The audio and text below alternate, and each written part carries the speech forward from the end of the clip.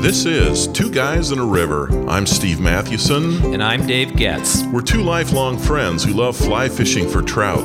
Our podcast is all about helping you catch more fish and deepening your love of the time you spend on the river. We are Two Guys in a River. For the love of fly fishing. Sometimes you have to walk through a mess and put up with some hassles to get to fly fishing paradise. That's something Dave and I experienced on a recent fly fishing trip to southeast Minnesota. We wanted to try something different, something unique, and that's exactly what we got. We read about the Little Jordan Creek in Bob Trevis's book, Fly Fishing for Trout in Southeast Minnesota, A Trout Chaser's Guide, and his description of this creek just cracks me up. It is kind of hilarious. It is. He says that accessing the Little Jordan requires you to walk through, quote, one of the messiest farmyards I have ever seen. Once you have gone through, over, and under several fences, you will exit the farmyard and then walk past rusted and damaged farm equipment and two remnants of mobile homes. This equipment menagerie may cause you to doubt my sanity for suggesting you will find both brown and brook trout here. But once you read the water that the DNR worked on many years ago, you should have a fun day, unquote. And we did, didn't we? No kidding. And he was dead on. He was. So here are some memories from the day. I mean, before we even got there, I guess, how did we find this place? Well, we had researched it. Actually, we heard it from the Shop Monkey back in April. He said, hey, there's this little creek called Little Jordan. And it was a rainy day. The Canfield Creek was blown out. Remember that? Yep. And so we just took the day because there was no fishing. Right. And just looked at a couple around. different. Yeah, we and drove he around. said, look for the junky farmyard. Sure enough, there was this tiny little stream that came out of this junky farmyard. So we actually stumbled across it in April, so 3 or 4 months earlier. That's right. So when we had a really tough day on Canfield Creek the day before, we thought, hey, why don't we try the Little Jordan? I think that's how the whole thing came about, right? It was. In fact, we thought, well, do we try that? The night before, we actually stumbled onto the Weisel Creek. We did a podcast on that. That was really good. We thought, well, let's try the Little Jordan. It's probably not going to be any good, but let's do it and say we did. Sometimes you have to eliminate places that just aren't any good, and honestly, that's kind of what I thought might happen.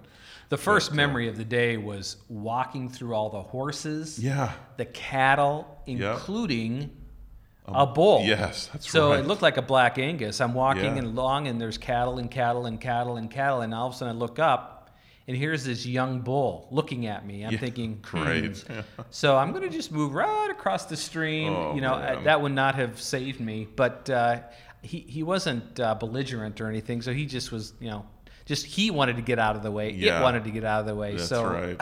We were fine. There were also Canadian geese. Yeah, that's There's right. like a gaggle of Canadian geese out there, and they were not flying. It was like they had to, they were just skedaddling away because we were in their way. So between the geese, the cattle, the horses, and the bull. Yes, that was crazy.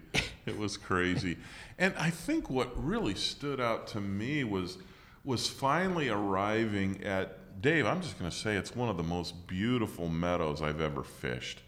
And I think I'm kind of picky about, when I say, it's one of the most beautiful places I fished. I fished so many gorgeous spots in Montana, Colorado, in Yellowstone Park, some of these just gorgeous. Even Glacier National Park. Oh, I know. And I was just stunned, and maybe it was the juxtaposition of here's this cluttery, farm, this cluttery farmyard. And once you walk through that, you just break out into this beautiful, beautiful meadow. I couldn't believe how quiet it was. There were no the dull sounds of traffic, no doors slamming, no planes flying. It's quieter than when we're on the Madison River or the Yellowstone River in Montana. It felt really isolated. Yep, really did. And I think the other thing that struck me was the fact, now how far did we have to walk to actually get there? wow, I don't know. It was probably a good mile, wasn't it? Maybe. Well, 3/4 of a mile Yeah. before we could actually start fishing. Right. And that first 3/4 of a mile, oh man, you're walking through what looks like sagebrush, high grass. It's not sage. That would be Right, western yeah. Montana. Yeah. But weedy. It Yeah, was a very lot of weedy. thistles. That wasn't not sage. Right. It was thistles. Yep. And then your great view is of just junk. It was like the farmer. It broke down. Yeah. And then he turned it off. Right. And it was there for the last 50 Yep, years. that's right? where it died is where it stayed. And yeah. and so as you're walking through this, you're thinking, not sure this was a really good idea. And that section of the stream was kind of trampled. It really didn't have any character, not so much because of the farm, but it was just a kind of a straight shot. There were really no undercut banks. Yeah, cattle had been in it, and so we weren't really sure what we were going to find. I think what was hard is that the cattle were ahead of us, and it felt like we were moving them ahead of us, and they Yeah. were right in the stream. It was a really warm day, and so I was just thinking, oh my goodness, they're going to walk through the river, right, or the stream ahead of us for the next mile or two. Yep. And finally, we got beyond them, and we came to this stretch of the creek where it's like, okay, this is where the fishing will begin. There was a beautiful cabin through the trees, but that's when we ran into another little problem. So this beautiful cabin in the trees was being built by someone who was there working on it. It looked like it was his dream cabin. And as soon as we saw this cabin, it was probably 100 yards off the little stream. Right, and through some trees. Yeah, so it wasn't right on the stream. This chocolate lab bounded over. And this was a young dog, probably 18 months to 2 years old. And this dog would not leave us alone. I remember one time you cast your fly and he starts chasing into the stream where you cast your fly. Oh, I was so mad. So we're saying things and muttering things under our breath, and we're looking back at the cabin because the owner is actually outside working on the cabin. And he's calling to the dog, and the dog is not listening. So in your head, you're thinking, well, at some point, the dog is going to obey him. Yeah. And of course, it's awkward, too, because you ordinarily, without being nasty or mean, you'd say, go home. But it's like, well, the owner's there. How awkward is that? You don't want to speak gruffly to his little, purebred chocolate lab. And so... Right, and arguably you're on private property there, and so you have access because the DNR has given you access to that property.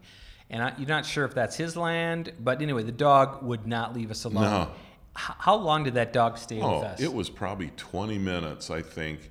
It was so discouraging. Yeah. I just kept fishing because I figured, but as soon as you thought the dog was gone, he'd circle back. And it's surprising how much that put me on edge. I was angry. Just because it's like, nothing's going to happen, but I don't really want to have a confrontation with the landowner.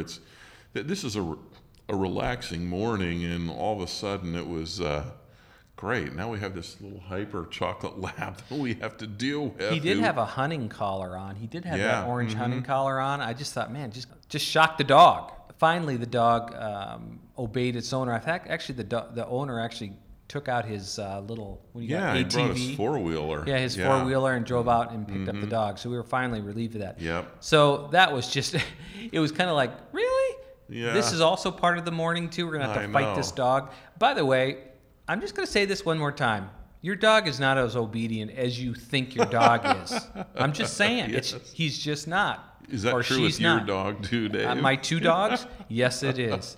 So I'm just working right now on our little, we have a 4-month-old golden retriever, and working on the dog, we're training us, how to come, how to stay, how to go in the crate, and I'm working now on retrieving with the dog, and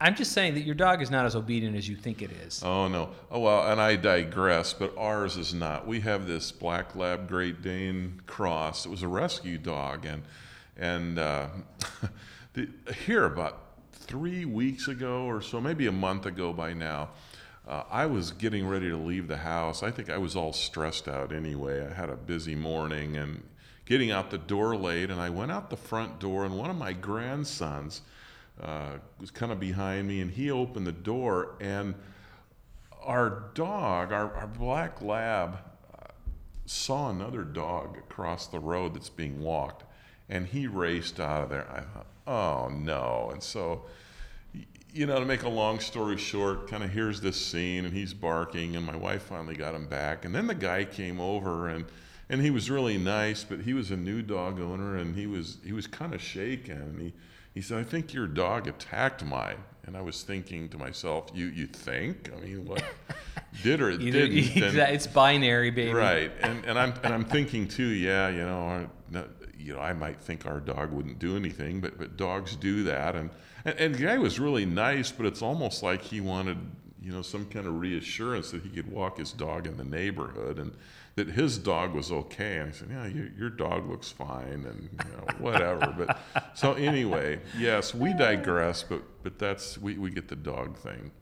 We do. But hey, finally, we get past that. Well, actually, I caught that really nice brown. Remember in that hole? Actually, Yeah. I foul hooked the horse. Yeah. I foul hooked this really nice brown. He went for the caddis, and I had an emerger, and it foul hooked him. Yeah. And But he went for your fly, though. yeah, he did. I saw it. And really nice brown trout. It was probably was. about 13 inches. Yeah, It was probably the biggest one we caught all day. really nice. Yeah, it was a really nice fish. I thought the creek was really low as well. It was. Because where the DNR had done some work, it looked like the creek was much lower than it normally is. It was. But I tell you what, Dave, after we got past the lab, that was some beautiful water. I mean, through that meadow, that stream just, it was just a series of S curves, or, that ribbon candy you get at Christmas. Yep. It's almost like if you were looking down from above, like you're looking down on ribbon candy. I mean, all these winds and bends. So there were these nice little cuts under the bank, yeah. and perfect Yes. for fly fishing. So you had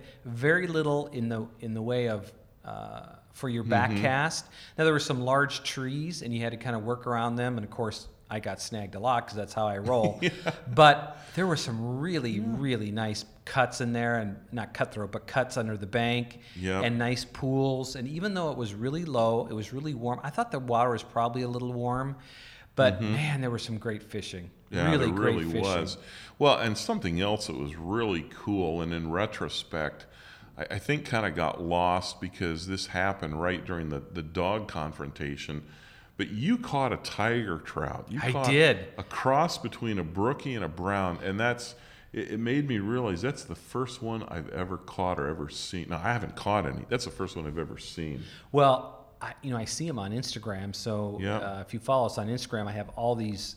We follow all these people from across the country, actually across the world. And so you see, I've seen tiger trout. Yeah. I've never caught a tiger trout. And why did I not take a picture of that? I know. Well, it's because of that dog. I think we were flustered by the dog. Totally flustered. I couldn't believe it.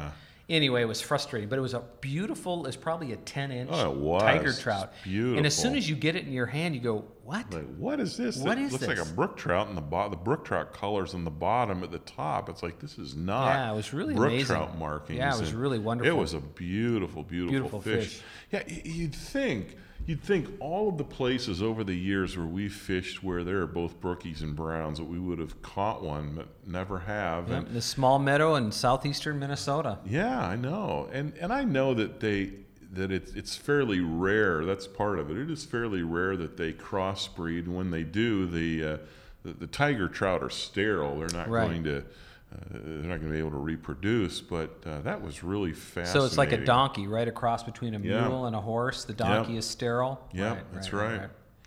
Well, hey, it was a dry fly fisher's paradise. It really we had was. A blast. And I guess when you think about the lesson of that day, Dave, what comes to mind? You do have to sometimes put up with a mess or whatever the hassle is to get to some really good fly fishing.